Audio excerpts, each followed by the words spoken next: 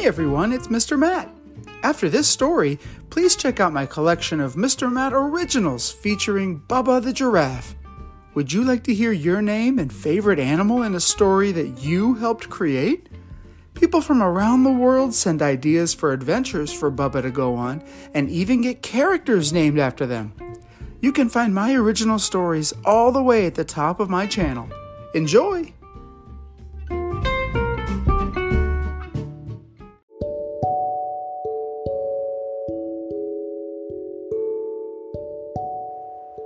Hey everyone, welcome back to Mr. Matt's Storytime.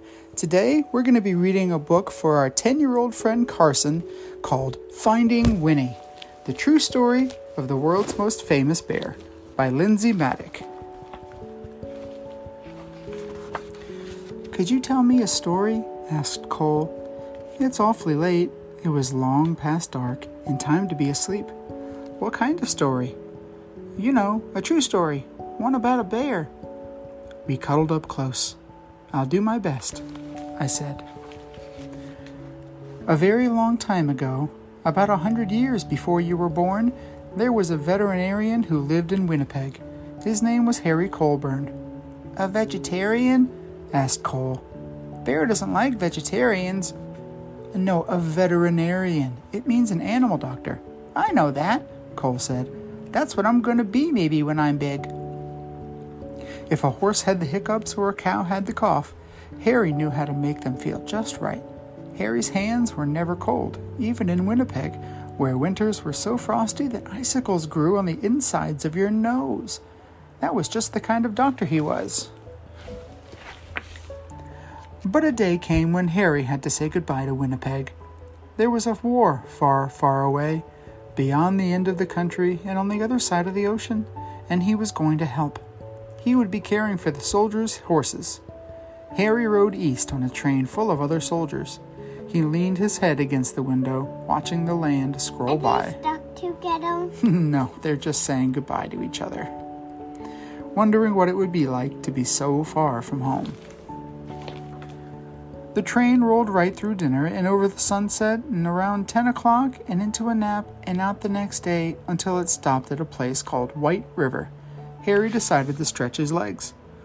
On the train platform was a man on a bench with a baby. A baby? Said Cole, annoyed. Where's the baby? I don't see it either. A baby bear. A cub. Harry stopped. It's not every day that you see a bear cub at a train station. That bear has lost its mother, he thought, and that man must be the trapper who got her. What do trappers do? Asked Cole. It's what trappers don't do. They don't raise bears. Raise them? You know, I said. Love them. Harry thought for a long time. Then he said to himself, there is something special about that bear. He felt inside his pocket and said, I shouldn't. He paced back and forth and said, I can't. Then his heart made up his mind, and he walked up to the trapper and said, I'll give you $20 for that bear. Is $20 a lot? Asked Cole. Back then, I said, even more than a lot. I know. Captain Colburn, said the colonel on the train as the little bear sniffed at his knees. We're on a journey of 1,000 miles heading into the thick of battle, and you propose to bring this most dangerous creature? Bear stood up on his hind legs as if to salute the colonel. The colonel stopped speaking at once, and then, in quite a different voice, he said, Why, he's mad. 'Cause he doesn't want the soldier to bring the bear with him. He said, Oh, hallo. The men in Harry's regiment squeezed by to have a look. I have decided to name her Winnipeg, Harry told them, so we'll never be far from home. Winnie, for short. They had a very long way to travel, and they had already gone 3 or 4 feet when Winnie grew hungry. What do bears eat? The men wondered. What don't they eat? Said Harry. Vegetables, Cole reminded me. Winnie ate vegetables, I said. She ate everything except onions. Do you like onions? No. Cebolla? No. They brought her carrots and potatoes, and apples and tomatoes and eggs and beans and bread, and a tin of fish, and some slop in a dish. but Winnie was still hungry. "How about dessert?" said Harry, holding up a bottle of condensed milk. Taking the treat in her paws, Winnie lay on her back and hummed a happy song as she drank. The men roared. Harry and Winnie gathered with soldiers from all over Canada in the green fields of Valcadier. A whole city of tents had sprung up there. It sounds like a volcano. It does. Valcadier. Valcardier? Valcardier? Who knows? I don't. The whole city of... and if you're from Valcadier, I'm sorry. A whole city of tents had sprung up there. One of them was a hospital for horses where Harry went to work. Thanks, buddy. Winnie was in the army now. Harry taught her how to stand up straight and hold her head high and turn this way and that, just so. Soon she was assigned her own post. Even the colonel agreed that Winnie was a remarkable bear. She might have been the best navigator in the whole army. If you hid something, could she find it? She could. What if it was farther away? And farther still? Remarkable, he cried. In the evenings, both of them were too tired to move. When Harry thought about Winnie and the voyage across the ocean, his head said, "I shouldn't." His head said, "I can't." But his heart made up his mind. Nobody had ever tried to float so many people and animals across the Atlantic Ocean before. Who's those fighting there? Oh, those are the soldiers on the boats going across the ocean. 30 ships sailed together, carrying about 36,000 men and about... He's trapped. He's not trapped. He's just standing at the bow of the ship. He's letting the wind, or she's letting the wind rustle her hair, her fur. 30 ships sailed together, carrying about 36,000 men. Doesn't have hair. They have fur, right? Bears have fur? Yeah. Not hair. No, yeah, you're right. I'm sorry. And about 7,500 horses, and about one bear named Winnie.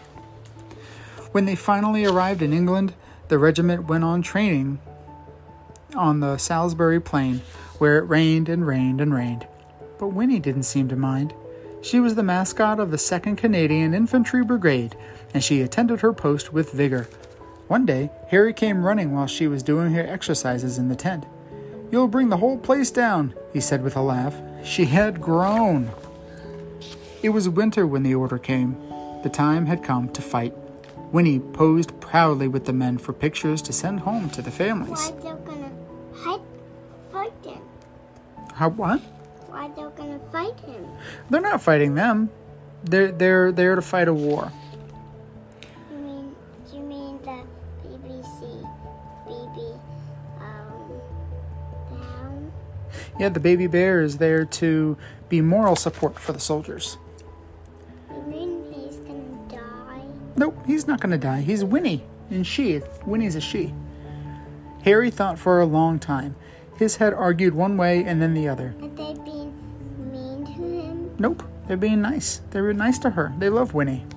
But his heart made up his mind. He went to Winnie and said in a serious way, "There's somewhere we need to go." Winnie brushed the mud off her nose and nuzzled in close. Harry drove all the way to the big city. "Here we are," said Harry, "the London Zoo." Harry took a deep breath. "Winnie, this is going to be your home for a while," he said. She tilted her head. "We're shipping out to France," he explained, "and I have to take care of the horses on the front." She rested her big head against him. "I know you want to come, but it's not safe." Winnie's head bowed. Harry's hands were warm as sunshine, as usual. "There's something you must always remember," Harry said. "It's the most important thing, really. Even if we're apart, I'll always love you. You'll always be my bear." Is that the end? Is that the end of Harry and Winnie's story? "That's the end of Harry and Winnie's story," I said. "But I don't want it to be over," said Cole. "Sometimes," I said, "you have to let one story end so the next one can begin." "Well, how do you know when that will happen?" "You don't," I said, "which is why you should always carry on." Once upon a time, there was a little boy with a stuffed bear. He'd had a bear ever since he was a baby. But somehow, the boy had never found the right name for him. He'd tried Teddy and Edward, or even Big Bear. One day, the boy went to visit the London Zoo with his father. And there was a bear, a real bear, on the terraces right there.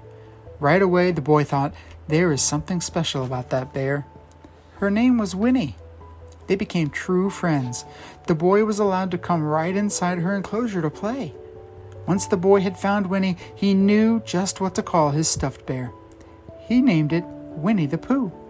And the boy was called Cole, said Cole. No, his name was Christopher Robin Milne.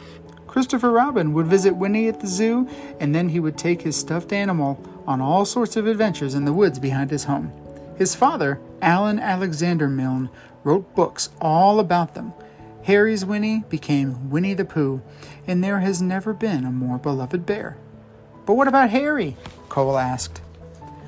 When Harry visited Winnie at the zoo, he saw how happy she was.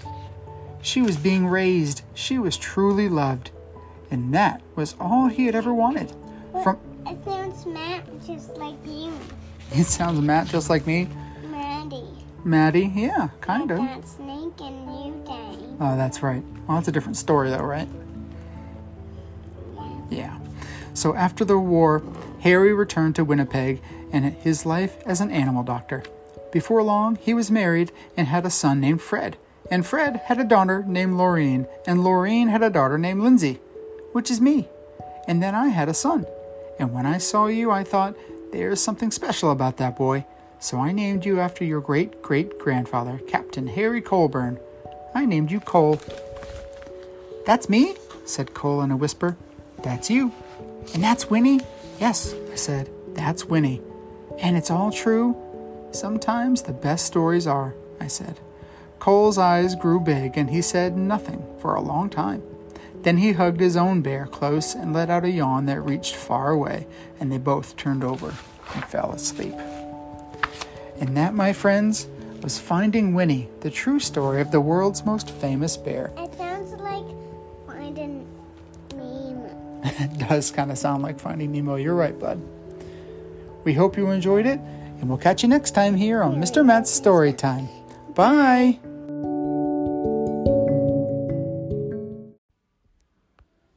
Thanks for listening. If you'd like to help keep kids excited about books and stories, please consider supporting my podcast via the link in this story's description or via Venmo at Mr. Matt's Storytime, altogether no apostrophe.